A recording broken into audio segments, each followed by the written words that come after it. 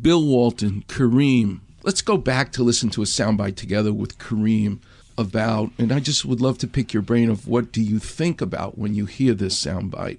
There was something I found out about Coach toward the end of his life that I hadn't known that really shocked me, and it really is an indication of what his character was about. While Coach was coaching at Indiana State, his teams did very well. They were invited to the NAIA tournament, and the NAIA tournament was held in Kansas City.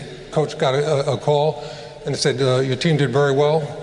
We want you to come to the tournament, but you can't bring the black ball player that's on your team. And Coach Wooden told the guy, well, look, we've gone through the whole season together. I'm not going to do that because we're going to stay together to the end of the season. So thank you for the invitation. And Coach hung up on him and didn't go to the tournament. So it's this history that he has, the unspoken word. When you were with him in his presence, what things did you notice about him? Did he walk you to the door after the interview was over? How did he greet you? Did he look you in the eye when he spoke to you? The things that go beyond the words that you beautifully put into the book. Tell us about what you sensed about Wooden when you talked to Bill Walton and Kareem, or anybody who wanted to make a comment about him to write the books that you did. The unspoken words of John Wooden. Well, he did not suffer fools gladly. He did not miss a trick. He knew everything that was going on.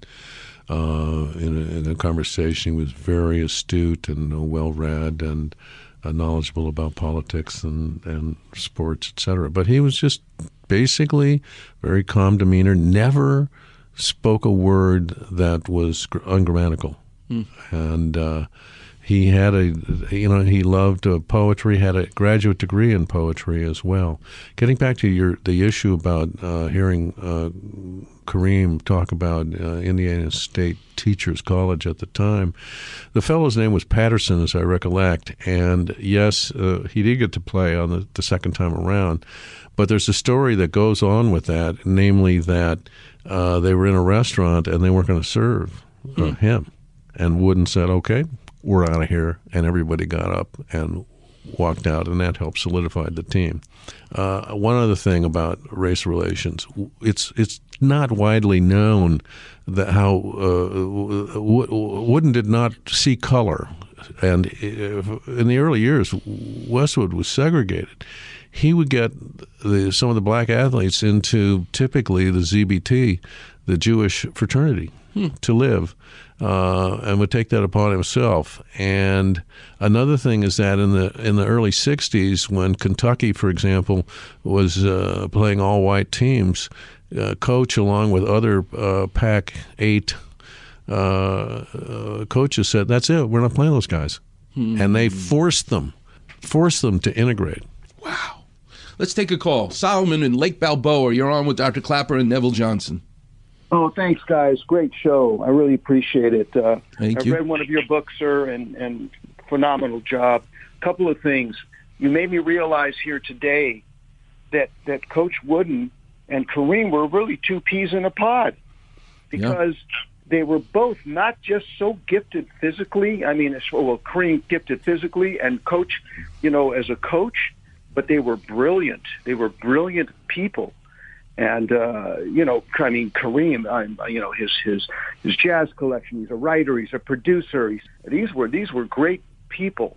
And I also wanted to share with you, at 96, Coach was asked about his father, the three sets of, the set of threes that he was always reminded about. I wanted to share that real quick, if you don't mind.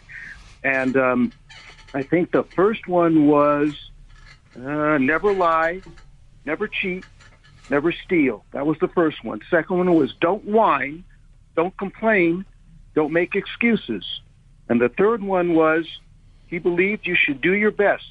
And if the results were unsatisfactory, keep quiet about it and work harder next time. And then he told his interviewer, he said, try it. That's great, Solomon. Thanks so much for listening. Thanks for the kind words. Appreciate it. What do you think of that? Neville, that his dad was the inspiration for what he became. His dad was a very powerful force in his life. Interestingly, his father had been a farmer, and the farm failed. And the father became a masseuse at the local sanitarium, and that's what he did for the rest of his life. But he was just a wonderful, honorable guy. All three, I guess there's either three, I don't know, I think there's three. I think he had three brothers. They all became teachers. Wow. Neville, speaking to John Wooden as a lawyer, what did you take away from it in your own life, your own career? The lessons that the rest of us can take away as a surgeon, as a lawyer, about how to live your life. You can accomplish anything you want if you sit down and go for it and learn the basics. Fred, I forget his name, but he went to Harvard Law School. I remember interviewing him, and he said, Kenny Heights, that's his name. He said, we came from a lot of different backgrounds. Some of the guys came from the ghetto. I came from a well-to-do family. We didn't necessarily socialize off the court. But you put any of us together from any year, we know exactly what to do. And so it's all about, in any sport or discipline, fundamentals. You got to know what you're doing and stay on top of it all the time. And that's what Wooden was doing, always improving at all times in every particular area. Ever visit any of his players in prison? Well, he wasn't a player. It was Bob Haldeman, who had been the chief of staff for Richard Nixon, went to prison. And Haldeman had been a fundraiser for Pauley Pavilion. And I heard that he had gone to visit Haldeman. Well, Haldeman, was happy to talk to me and say, it was so wonderful to have this person come and see me. And I asked Wooden, why did you go see him? He said, well, he's a good man. He paid his price, and he's my friend. And he went twice. That's incredible. And I want to say Haldeman was like one of the most reviled guys in the country at the time. He and Ehrlichman, exactly. Neville, thanks so much for spending time with us and giving us the insight. The books are fantastic, and we really appreciate you spending time with us today. Well, thank you, and I'm very impressed with your show and the sound bites that you have found. You make it very entertaining and informative. Well, thanks so much, Neville. Coming from you, it's high praise.